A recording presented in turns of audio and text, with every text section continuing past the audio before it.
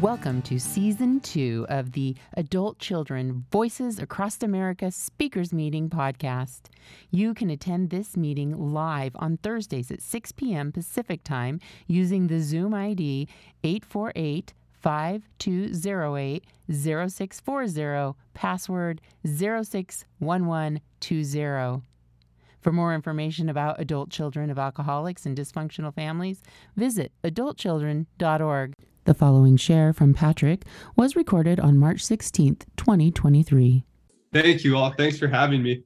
I just sent out the link to some friends. I actually thought this was at 7 o'clock. So, but this is how recovery works. My community is always active and my recovery is working all day long. So jumping in.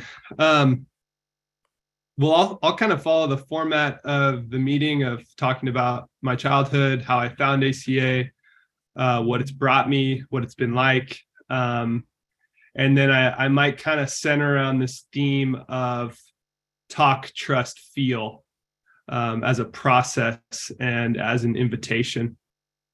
So yes, my name is Patrick. I'm an ACA. I started ACA in 2016. And my story started much earlier. I grew up in an alcoholic home. Father was an addict. Grandparents were addicts. And there's addiction scattered throughout the family tree, which I learned in more detail in step 1 of the ACA process when you're asked to look through your family tree and identify what you see. That was so helpful to put language to the generations and what the generations carried. I was also the oldest sibling of 2. I have a younger sister. My parents stayed together, though there was a lot of conflict, especially in the early years. And I, as the oldest sibling, I took a lot of that on. So I see both my father's alcoholism and my parents' marriage in general going through these different stages. In the early years, my parents were younger, for one. They had more energy. And so there was a lot more fighting, a lot more conflict, a lot more storming out of the building. My dad's alcoholism seemed to be a lot more binge and purge, trying to stop and then failing and then having these kind of drunken walkouts. And you know, that for me, that's when I was the smallest. And some of my earliest memories are that conflict, that the yelling, and the fear and the terror, and the desire to want it to stop. Actually, one of my literal earliest memories is my mother carrying me up the stairs in our condo, and I'm rubbing her back with this intention to comfort her. That's one of my earliest just snapshot memories. And what that tells me is that already as a very young person, I was aware that my parents needed help, and I wanted to help them. Now I know, children interpret environments as being their part and under their control, their responsibility. It's kind of the idea of, if I can believe that it's my fault, then that gives me a false sense of control. Because if it's my fault, there means there's something I can do.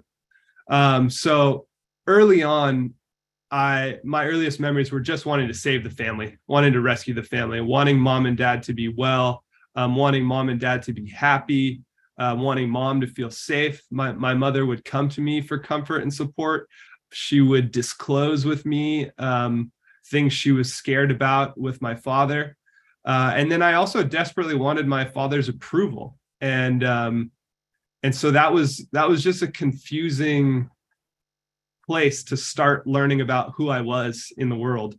So I always say that some of my original false identities or ways of understanding myself were he who makes her happy, because I thought that's who I was in relationship to my mother, and he who gets him to like me. Those were some of my first two self-concepts. Was I'm the one that's supposed to make mom happy, and I'm the one that's supposed to get dad to like me so that he'll stay and the family will stay together and it won't fall apart. And those left indelible marks. Even at this point in my recovery, I'm still finding new ways that comes up. For instance, I'll give this anecdote and then I'll kind of jump back into the timeline. But for instance, this past year, I was choosing between grad schools, and choosing which grad school to go to felt like life or death. I spent 9 months preparing applications and trying to get into programs, and loved the interview process, loved gathering information and meeting people and exploring. But then I got multiple offers and 2 weeks to decide where to go. And I had a full-on panic. I felt as if it were life or death. And what I learned, I leaned on my recovery program and my recovery support network to sort out what was going on. And one of the things was that making decisions for me always felt like life or death. Even when I was a small child, I thought that if I didn't make the decision just right, the family would fall apart. My parents' marriage would fall apart. Even irrational stuff. The finances would fall apart. As a kid, I have no impact on the finances, but there was these irrational beliefs that everything I did and everything I choose will have ripple effects on the family. And I'm responsible. I'm the one responsible for holding this family together. The Red Book talks about roles, and I would call my main role the hero child. I truly believed that my behavior, the things I said, what I did or didn't do, were gonna either hold the family together or make it fall apart. So jumping back into my timeline, this kind of led to a self-sabotage cycle in once I started getting 17, 18, 19. By that point, I was so exhausted and tired of kind of bearing the family image and trying to hold up the image of the family that I kind of grew this subversive self-saboteur that would sabotage my relationships, sabotage my endeavors, and prevent me from trying the things I wanted to try. I also had the inner critic. The inner critic is something I learned early on, like I said earlier, that it's all my fault. I had to believe that it's all my fault. And my inner critic reinforced that by scrutinizing everything I did and constantly criticizing me and making me think that it was my fault, because if it's my fault, there's something I can do. I didn't have the concept of powerlessness or the idea that certain things were my responsibility and certain things weren't.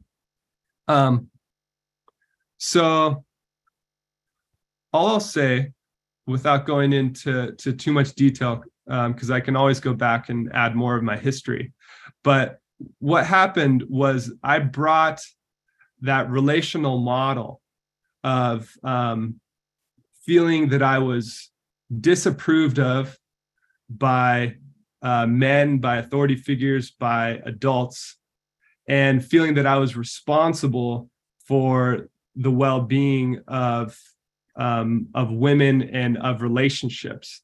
I brought kind of those models into my adulthood. I replicated those in my adult relationships, starting very early. I mean, starting then, but as I got resources to start my own life in college, getting jobs, this sort of thing, I replicated those relationships. I sought out places where I wasn't going to be approved of, and I could try to get approved of. I could try to get that carrot of approval. I sought out places where it seemed like people needed help.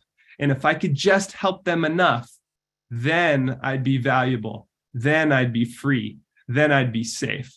So I replicated those narratives and those scripts in my adult life, which had like a cyclical process that was very painful.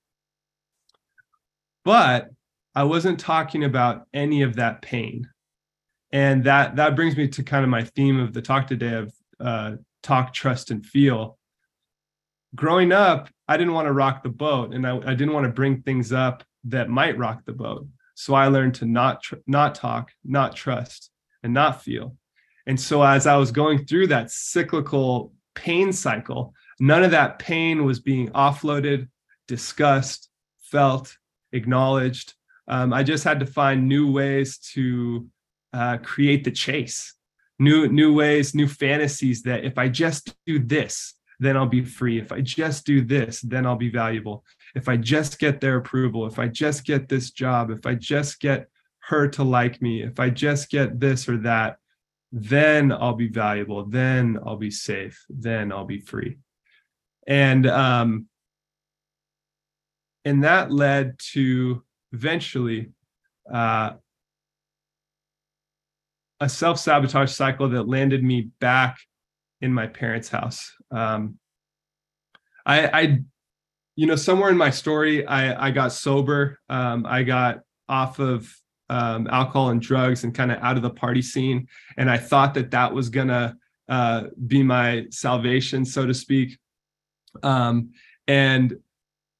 then I had moved out of California for that time. I moved back into California with this idea that, okay, now things are going to go well. And then obviously, without addressing my ACA issues, I repeated the relationship cycles as a sober person. And that bottom brought me to a place I'd never been before. And I didn't have my substances to run to numb out. I didn't have the party scene to go to and just disappear.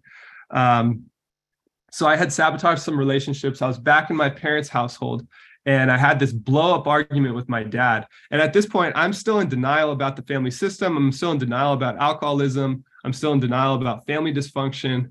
All that stuff is still suppressed. And I had this massive blow up argument with my dad out of nowhere. And that was like very uncharacteristic of my hero child, right? Like the hero child is about keeping everything nice and safe and tucked away and making sure dad and mom are getting along and all this. So for me to have this eruption was very surprising.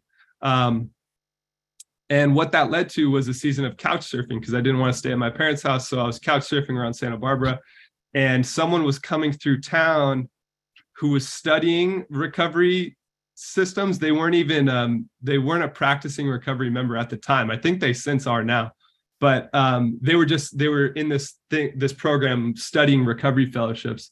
And in a 10-minute conversation, he brought up ACA. And so I got the book and was just identifying deeply with the literature. It probably took me another 3 months to start to go to meetings, and meetings were scary. I was intimidated. I didn't want to talk about my family, and yet being in the room brought me a sense of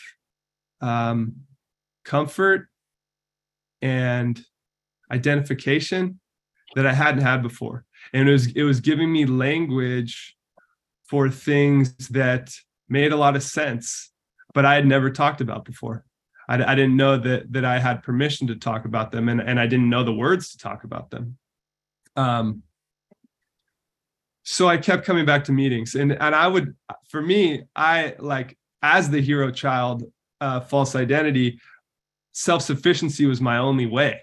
I was not going to trust, and I was not going to feel, and I was not going to invite anyone else into my story or let them help me. So I would pop into meetings and I would read the literature, and then I'd kind of take these hiatuses where I'd take off from recovery for a couple of weeks to a month and be like, oh, that was great. I got some great information. I'm going to go do some self-application. I'm good now. I got this. I did that for probably 6 months. And every time I would leave, I would see that things weren't really changing in my life, and I'd get into another hard spot. And then I'd come back into the rooms, and I'd always find that same sense of identification, sense of comfort, sense of welcoming, and a place where I could actually talk about this stuff. A safe place where I could talk about it, an anonymous place where I could talk about it, a place where people didn't even know my family. And if they did, I wouldn't always use their names. And the consensus, as is with recovery fellowships, was that what happens here stays here. And so I finally had this safe place to talk about things. However, I still wasn't going to work on any of this stuff with someone one-on-one. That was out of the question. I was like open to going to meetings to talk about this stuff in the group, but I definitely wasn't going to work the steps or talk with someone on the phone. Or no, who has time for that? I'm not going to do that. And that was my attitude, and that lasted for longer. And I had people inviting me, hey, feel free to call me anytime. Hey, I'd love to hear from you. Like, it wasn't even something that I had questions about. I knew I could call these people, and I was still stubborn and refusing. And I have compassion for myself looking back on that time. For some reason, I needed that. I don't suggest it. It's not my recommendation. But I had a long season of refusing outreach phone calls, refusing to do the steps, and just wanting the revelation, the information. Looking back, I see that was like a version of a safe incubator. Even just coming to meetings, even just being around the message, was wearing off on me.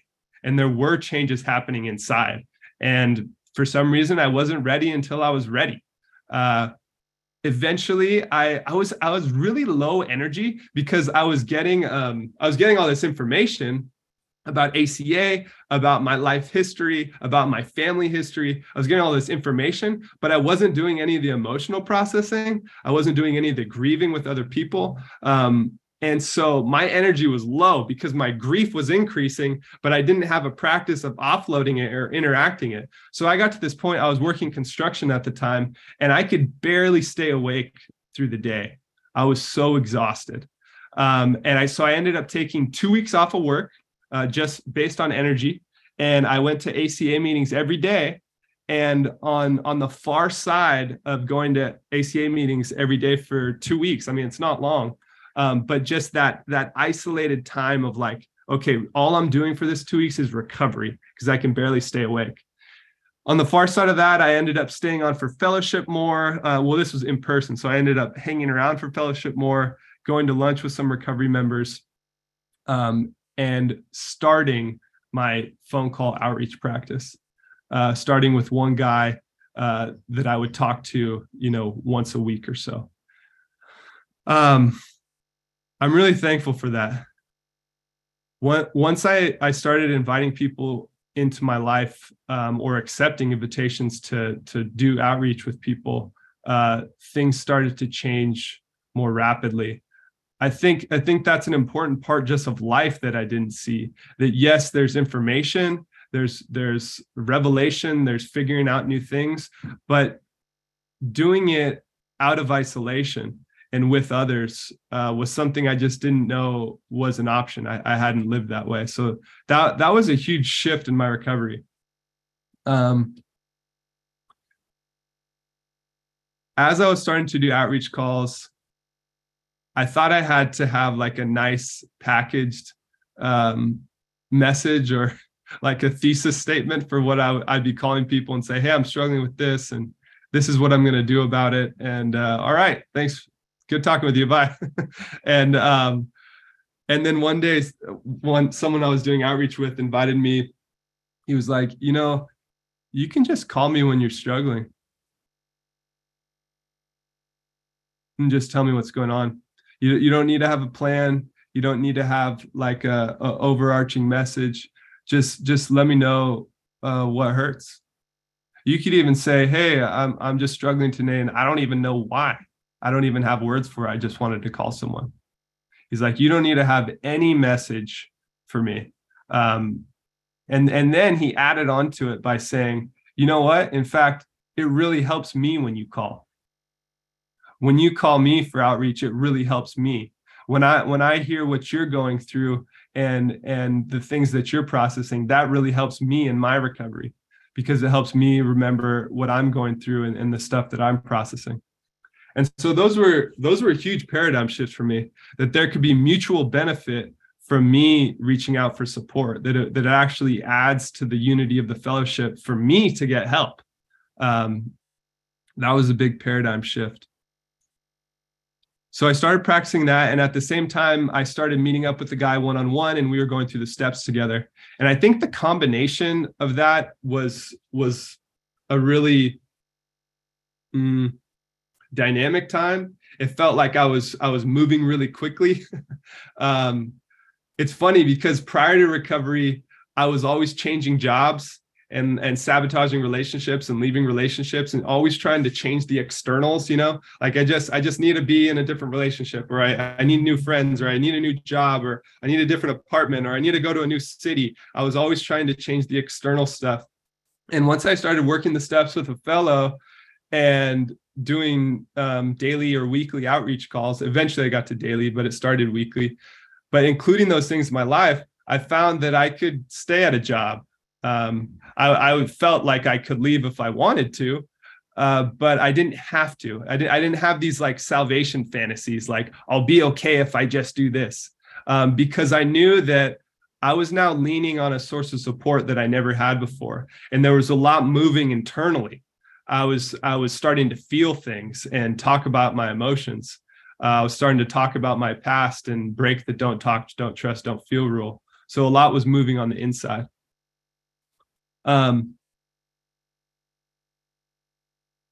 Yeah, that was really important. I think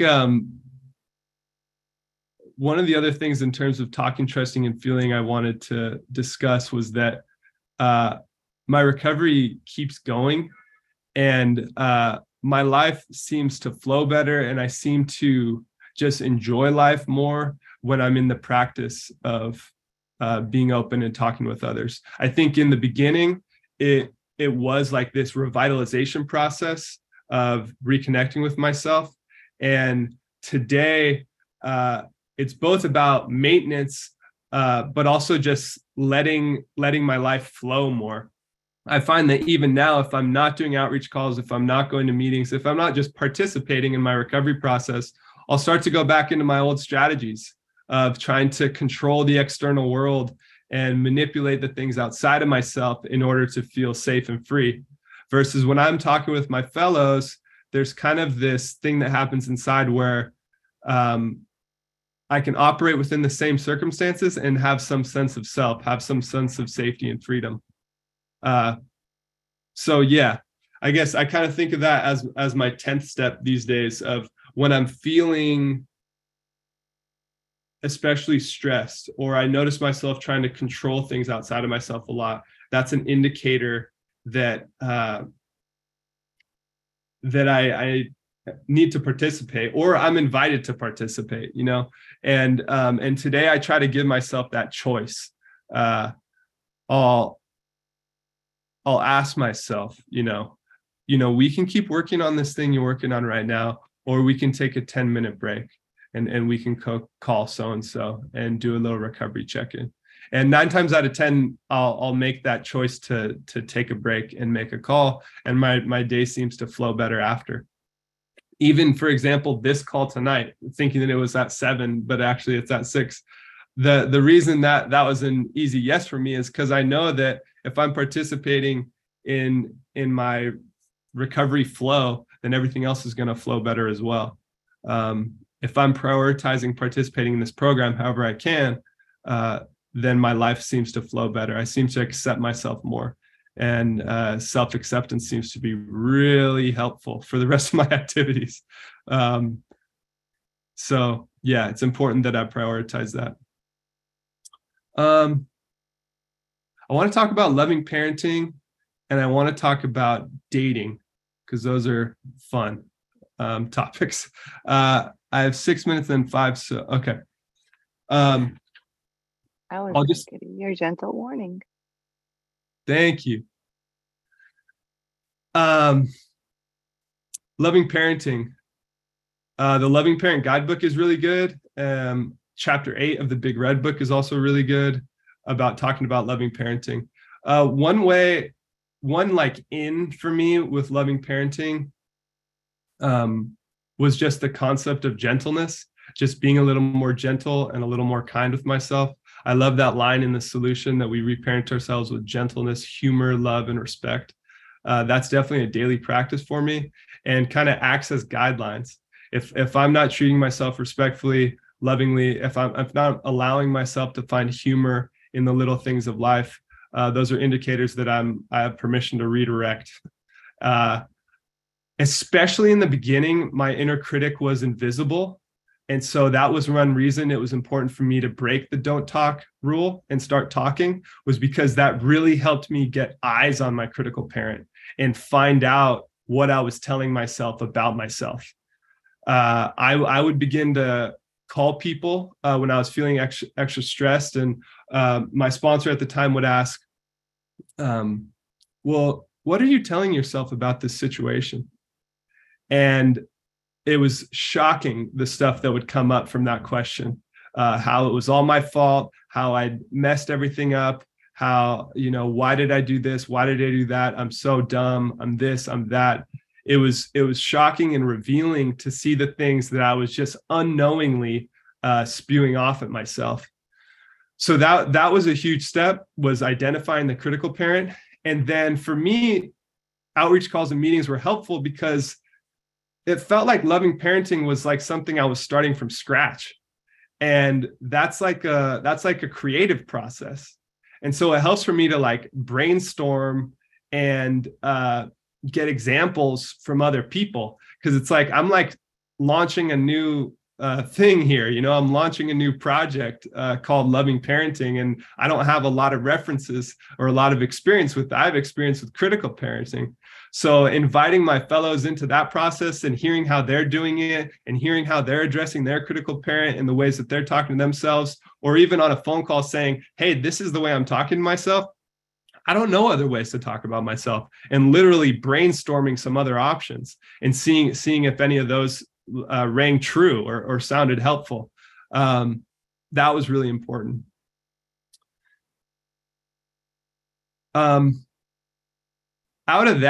Out of phone calls and talking about loving parenting with others, I landed on doing a mirror work exercise with a fellow where we would do these calls with each other. We do 5 minutes of mirror work before the call, which the mirror work we were doing was like telling ourselves loving things about ourselves and letting the more wounded, vulnerable parts respond and journaling it. There's an exercise, I think it's on page 444 of the Big Red Book. Let me check.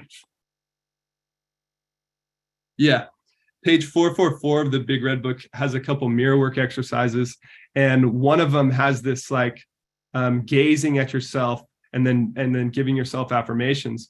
Well, this developed into a practice between me and a fellow where during the gazing part, we let the inner child speak and then respond as the loving parent. And then we'd get on the phone after and we'd both share, what the inner child said and how we responded. And we were going to do it for 2 weeks, and we ended up doing it for 9 months. And that was something else. That was like an unexpected gift. He proposed trying that out for 2 weeks. And after 2 weeks, we were like, do you want to do a month? And then after a month, we were like, well, I can keep going if you want to.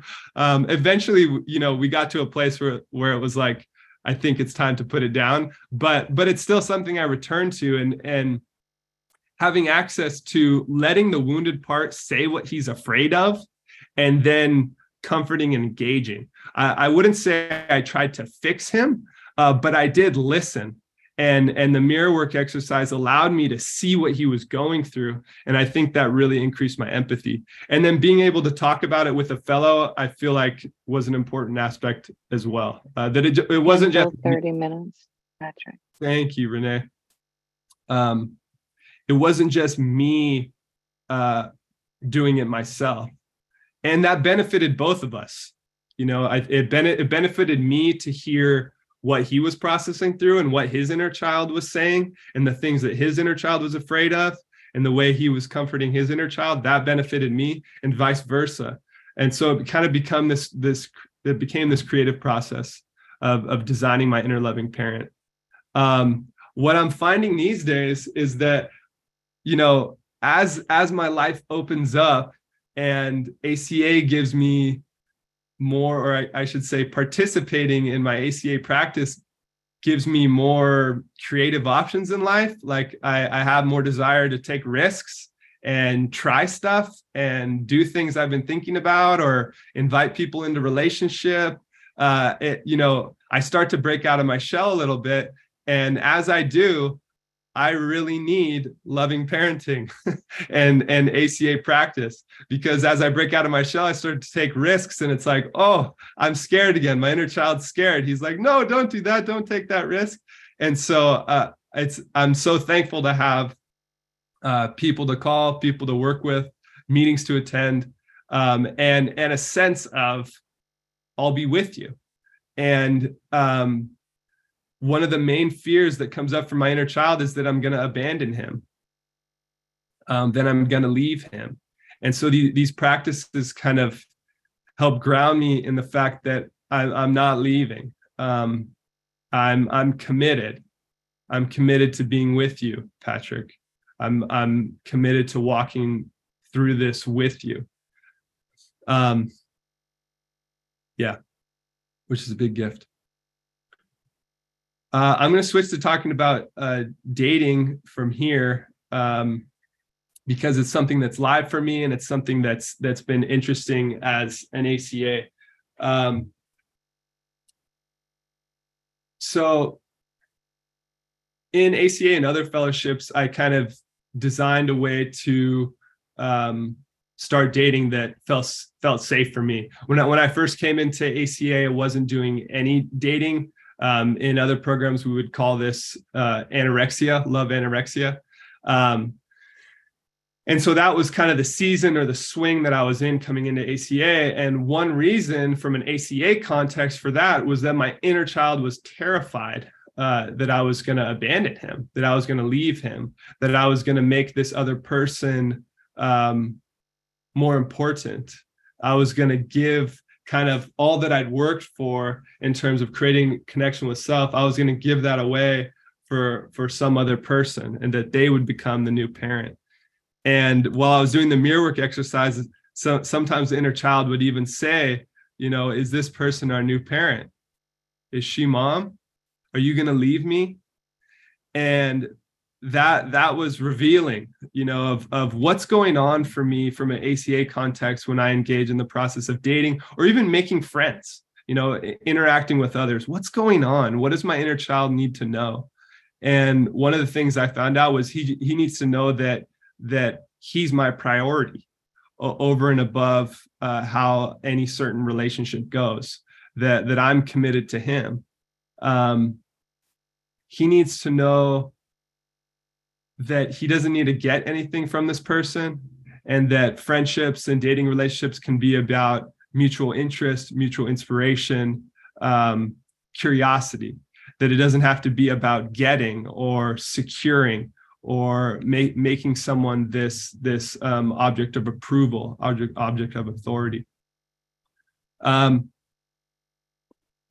I've endeavored to start dating, besides just fear coming up, it's also brought up triggers from the past that go all the way back to childhood.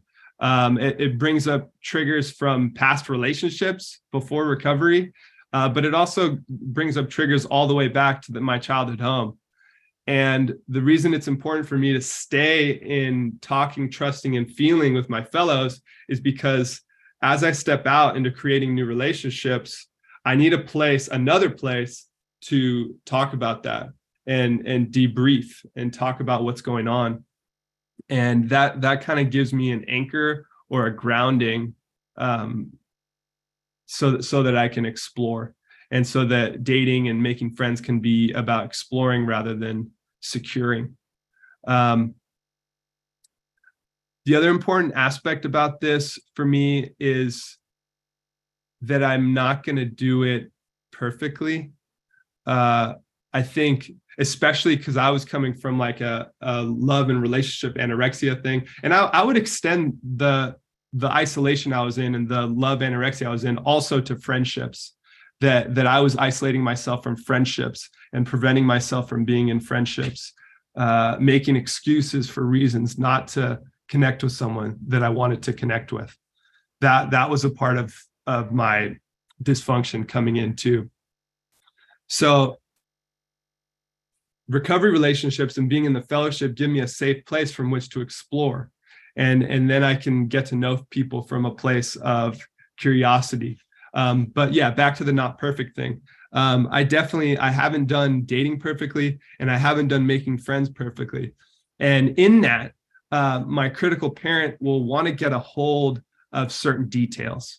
He'll want to criticize me for not saying the right thing, or not thinking of something before it happened. You know, the hypervigilance of my childhood, not predicting the future. You should have known. You couldn't see that. And it's important for me to intercept those messages. And it's important for me to call someone if I need help intercepting those messages. Because the truth is, in relationships, I'm going to need to be able to give myself room to stumble, and to, if I need to make amends, to address and do maintenance on my relationship behaviors. And my experience so far has been that as I engage in deeper relationships, it's just leverage for my fears to come up. And so I need a safe place to be able to process those. These days, I still have a sponsor. I have a handful of people that I stay in touch with on a regular basis. I'm sponsoring one person, and that's enough. That's enough.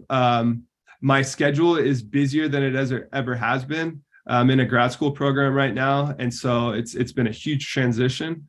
And I noticed myself wanting to either be all in or all out of recovery. And instead, I'm practicing finding this middle road of, yes, I'm busier than I was before, but participating in recovery on any level is way better for me than none. And just because I can't go to all of my favorite meetings or take all the phone calls I want to take or make all the phone calls I want to take, if I make one phone call and get to one meeting, or just any way possible of participating and connecting with my fellows who are also in a recovery process, my day goes better. I'm more prone to meet myself with love and compassion, human respect, rather than criticism and despair. Last night, some friends came in town that I'd never met in person before. I knew one from a ACA meeting that I met in the UK, and I knew one from a ACA men's meeting that has people from all over the place. And I never met either of them in person, and they had never met each other in person either. And the person from the UK had flown into LAX.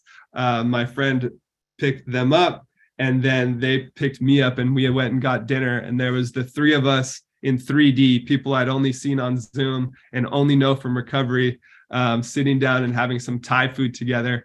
And it was the weirdest combination of, wow, I've never met you in person, and also, like, this feels like home. And I know that we can talk about anything. We can cover any grounds. If you guys want to talk about music and Thai food and travel, we can talk about that. If you want to talk about family dysfunction and what happened in your childhood and how you're repeating some dysfunction and trying to learn your way out of it, we can talk about that. And, oh, by the way, would you pass the curry? You know, it's like the range that I have in my recovery relationships is a gift that I just didn't know was out there before recovery. And I'm so thankful that I've tiptoed into recovery over the years and incrementally allowed myself to participate more in recovery because I just didn't know what was available to me prior. And I'm thankful that I took that risk. In the solution, it says we risk coming out of isolation. And it certainly does feel like a risk, and it's paid off. So I'll leave it there. Thank you.